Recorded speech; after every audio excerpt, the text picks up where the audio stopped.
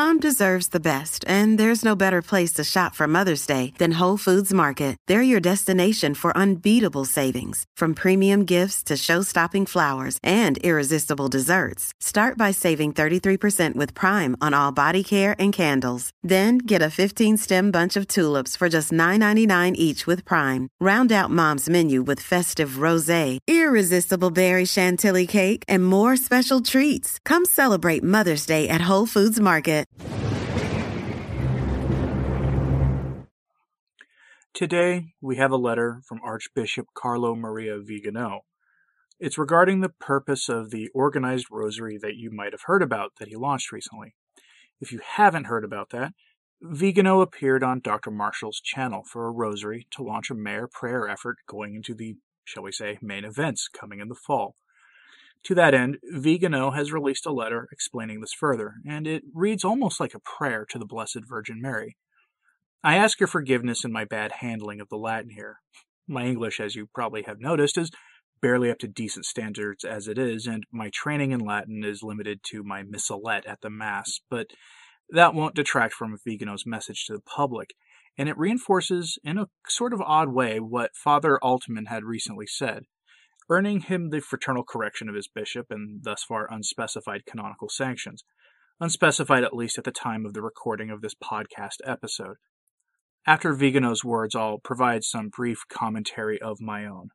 Now, Archbishop Carlo Maria Vigano and the details of his rosary mission. Whoever believes that he can deserve the glory of paradise with a mediocre life knows that he is going astray. Regnum caelum vim patutur et violente rapiunt illud. Matthew 11, verse 12. The kingdom of heaven suffers ferocity, and the ferocious take it away. See Matthew chapter 11, verse 12. In the forceful words of the gospel, we understand that only the ferocious can, in some way, win the justice of God and conquer the prize, thanks to his infinite mercy. This is ferocity. It is a force that is certainly not that of the world, and that, above all, consists in recognizing our unworthiness as creatures before the uncreated and eternal being, in recognizing ourselves as sinners before the Holy of Holies, as well as recognizing the omnipotence of God, who has deigned to redeem us through the passion and the death of his divine Son. Indeed, I would say that the first act of this sublime ferocity to conquer the kingdom of heaven was consummated by our Lord, who in the eternity of time wanted to restore the fall of Adam, offering himself to the Father, to redeem us from sin and from death. Tunc dixi ecce came, in capite libre scriptum est de meum, et faciem Deus voluntum tuam. Then I said, Here I come. In the scroll of the book I am prescribed to do your will, my God. See Psalm 39, verses 8 to 10. In the same way, our Lord also responded to the Archangel Gabriel, saying, Ecce ancille Domine, fiat mihi secundum verum tuum.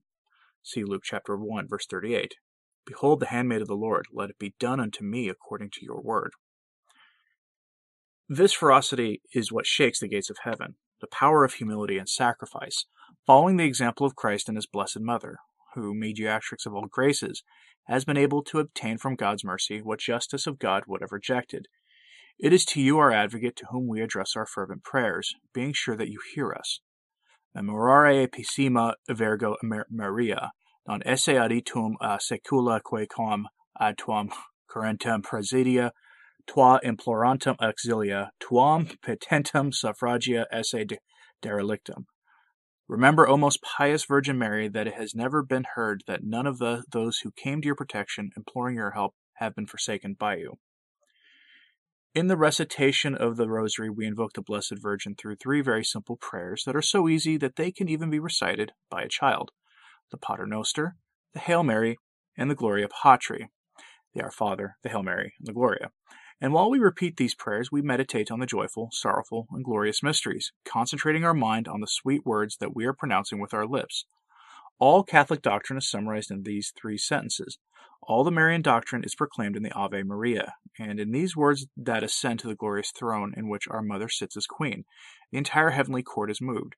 The most sacred heart of Jesus is moved with compassion, and the arm of divine justice stops. Therefore, dear brothers and sisters, in this moment of tribulation and crisis, let us resort to the prayer of the Holy Rosary. imploring heaven with the infallible force of the prayer that the Blessed Virgin taught to St. Dominic, and that throughout the centuries have achieved the conversion of sinners, the salvation of nations, and the defeat of the adversary. St. Pius V ordered the faithful to pray the Rosary, to implore the God for victory in the epic struggle in the waters of Lepanto.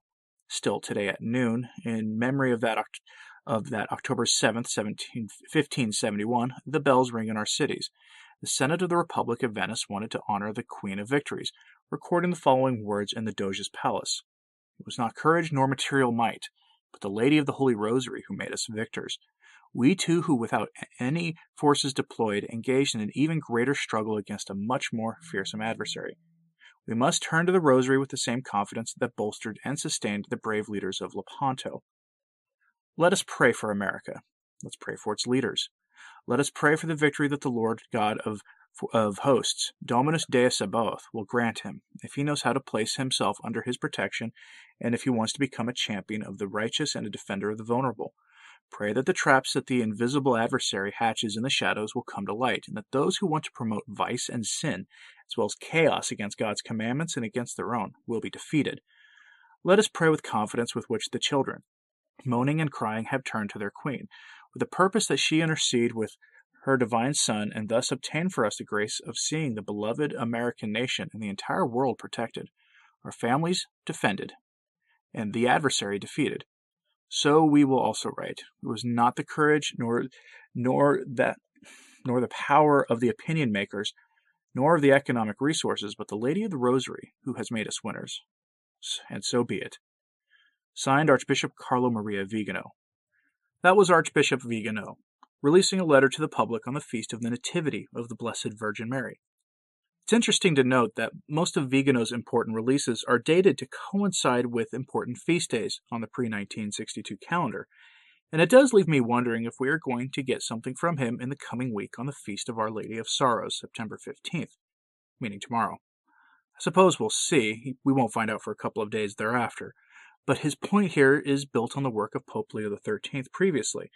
Leo XIII had 12 encyclicals on the power of the Holy Rosary, and I have them all on my channel, by the way. All you have to do is search my channel for Leo XIII and Rosary, and you'll find them. And Leo XIII detailed this, talking about the power of the Rosary both in private and public life. Yeah, he had an encyclical on the Rosary as the backbone of what gets called Catholic action, that any movement in the public realm that is Catholic should be bolstered by the Holy Rosary. Vigano is echoing this today, reminding the faithful of the stakes that we as Catholics are facing, that everyone is facing, in fact, in these days. As fall approaches, many of us have some anxiety about what the rest of 2020 will bring in for some obvious reasons. But our Lord tells us not to be afraid, but to rest in Him. The Rosary is a magnificent means of doing just this, as you meditate on our blessed Lord's birth, life, passion, and resurrection. It puts into perspective that for Christ all things are possible, and that we must have faith.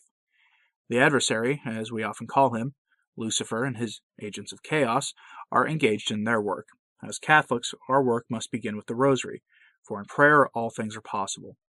I would only add that for the rest of the year it would be wise and perfectly Catholic to add fasting and almsgiving to this prayer mission.